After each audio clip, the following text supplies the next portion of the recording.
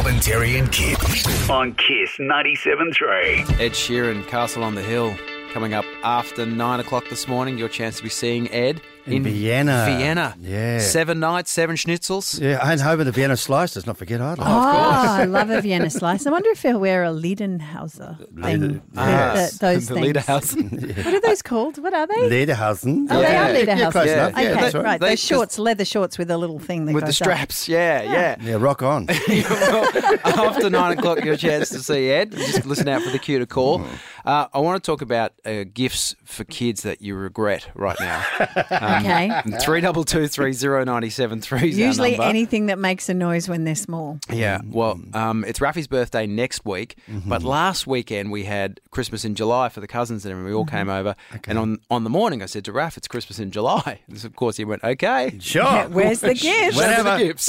And we had he's 3, so you get a ton of gifts that are, $15-20. So I grabbed him one and said, here, open this.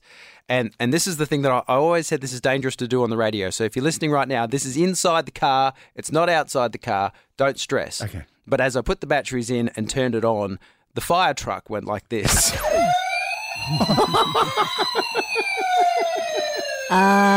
Don't pull Now- up to the right. No, and if you've just turned your radio up because you're wondering, no, it's coming from the radio. Don't stress.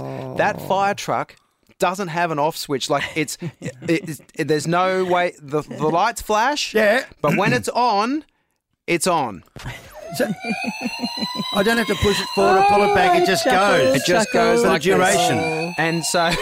And I thought maybe surely there'll be a little switch. There'll be a little switch, siren off. Yeah. No. Yeah. There's no switch for that. Okay. It just stays on. And do you reckon the batteries would run out for you? No.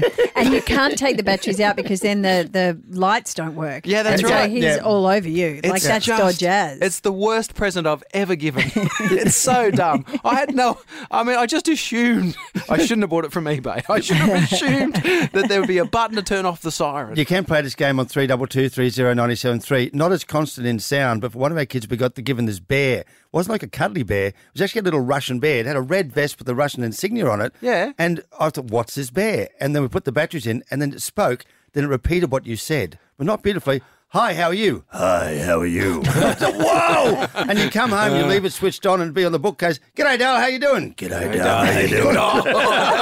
You got a creepy bear in the house. Oh, that's so funny. Jess of Carolee, what's that gift you've regretted? I don't regret any of my gifts. Okay. I'm that auntie. Oh. I'm that auntie that if you have annoyed me for the year of your kid's birthday, like just done little things that haven't bought my coffee or something, you best believe I will be giving your kid the noisiest toy with the on button glued and the battery glued.